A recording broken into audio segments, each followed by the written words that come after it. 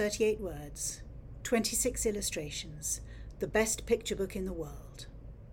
Welcome to week 4 of 60 weeks, 60 books and a look at where the wild things are by Maurice Sendak, a book which will be 60 years old this year. Forget Baba and Spot the dog, forget Miffy and the wonders of Richard Scarry. Where the Wild Things Are is the essential picture book. It is also one of the most controversial children's books, along with Sendak's other masterpiece, In the Night Kitchen. I'm not sure how old I was when my mother and I started school.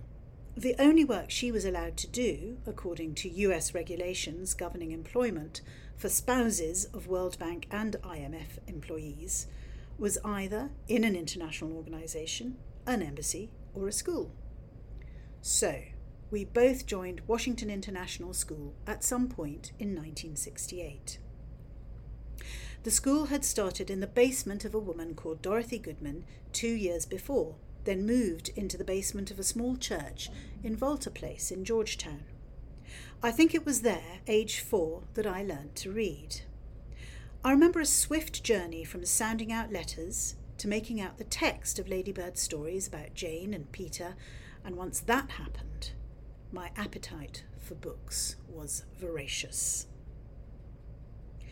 The school moved a year later into a bigger premises on Olive Street.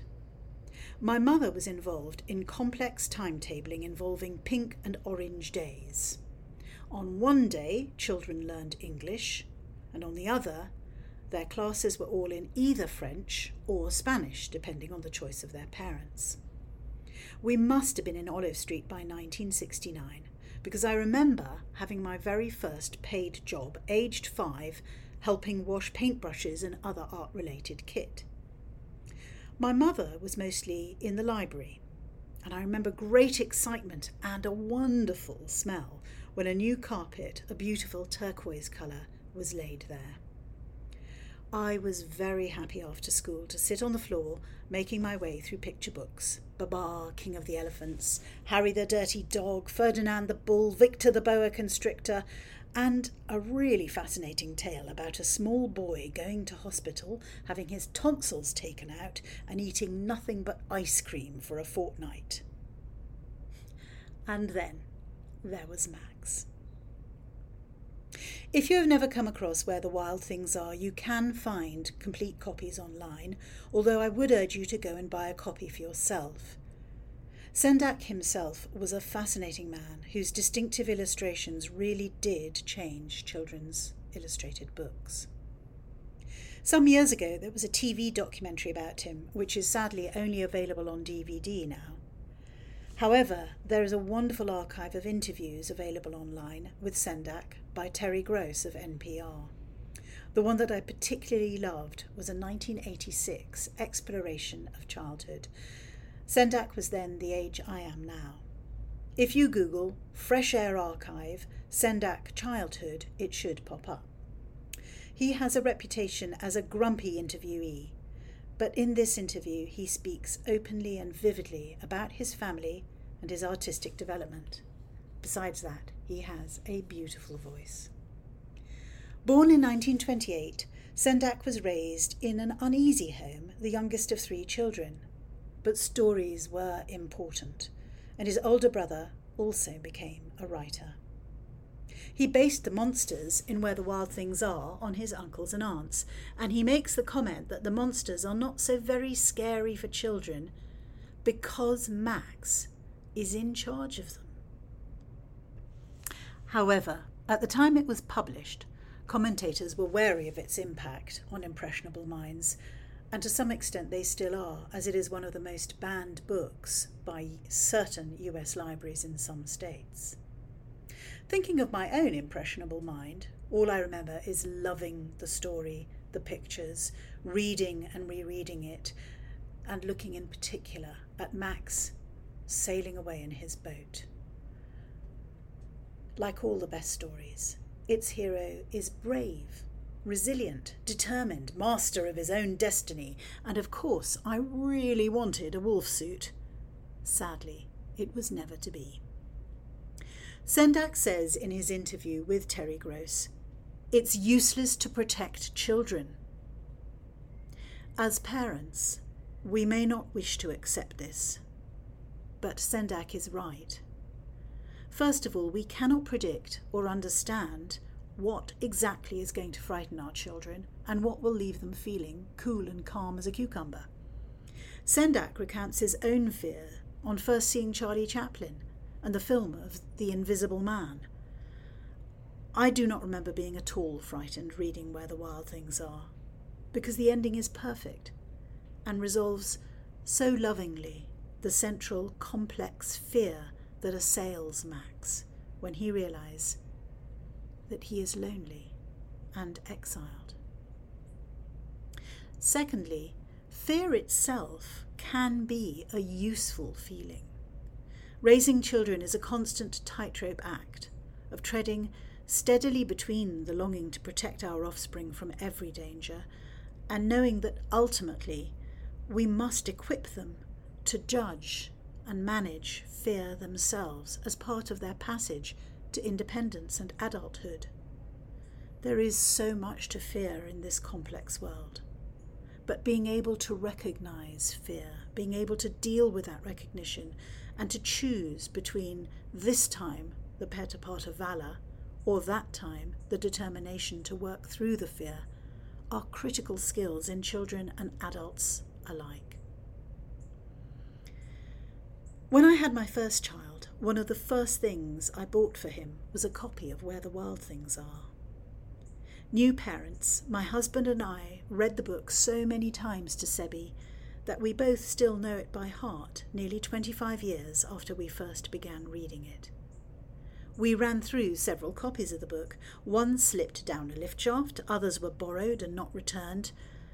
I have not asked our boys what impact the book might have had on their psyches, but I think it will be part of the fabric of their lives, and I hope that if they have children of their own, they will share with them, as I will share with you now, the wonders and delight of Max's mischievous night in his wolf suit.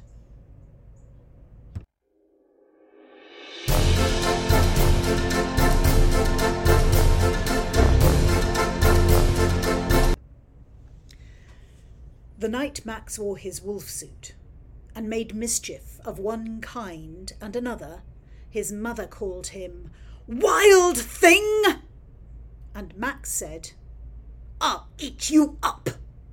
So he was sent to bed without eating anything. That very night in Max's room, a forest grew and grew and grew until the ceiling hung with vines and the walls became the world all around, and an ocean tumbled by with a private boat for Max, and he sailed off through night and day and in and out of weeks and almost over a year to where the wild things are.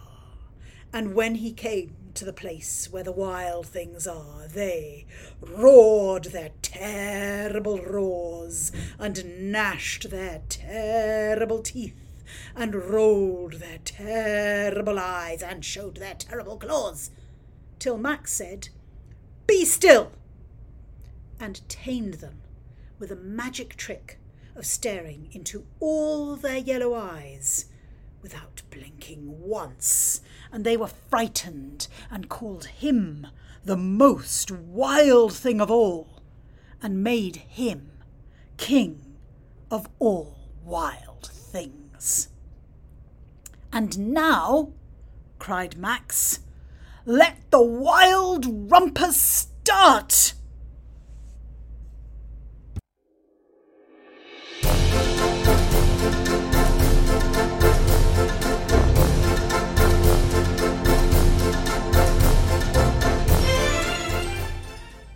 "Now stop," Max said, and sent the wild things off to bed without their supper. And Max, the king of all wild things, was lonely and wanted to be where someone loved him best of all. Then all around, from far away across the world. He smelled good things to eat, so he gave up being king of where the wild things are. But the wild things cried, "Oh, please don't go! We'll eat you up! We love you so!" And Max said, "No." The wild things roared their terrible roars and gnashed their terrible teeth and rolled their terrible eyes and showed their terrible claws. But Max stepped into his private boat and waved goodbye and sailed back over a year and in and out of weeks and through a day and into the night of his very own room, where he found his supper waiting for him.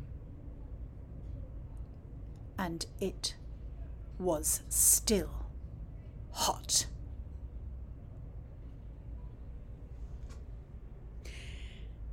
If you heard me discuss Winnie the Pooh last week, you may remember that I suggested that whilst a worthy contender for title of best bear in the world, Pooh was narrowly outmanoeuvred by Paddington Bear.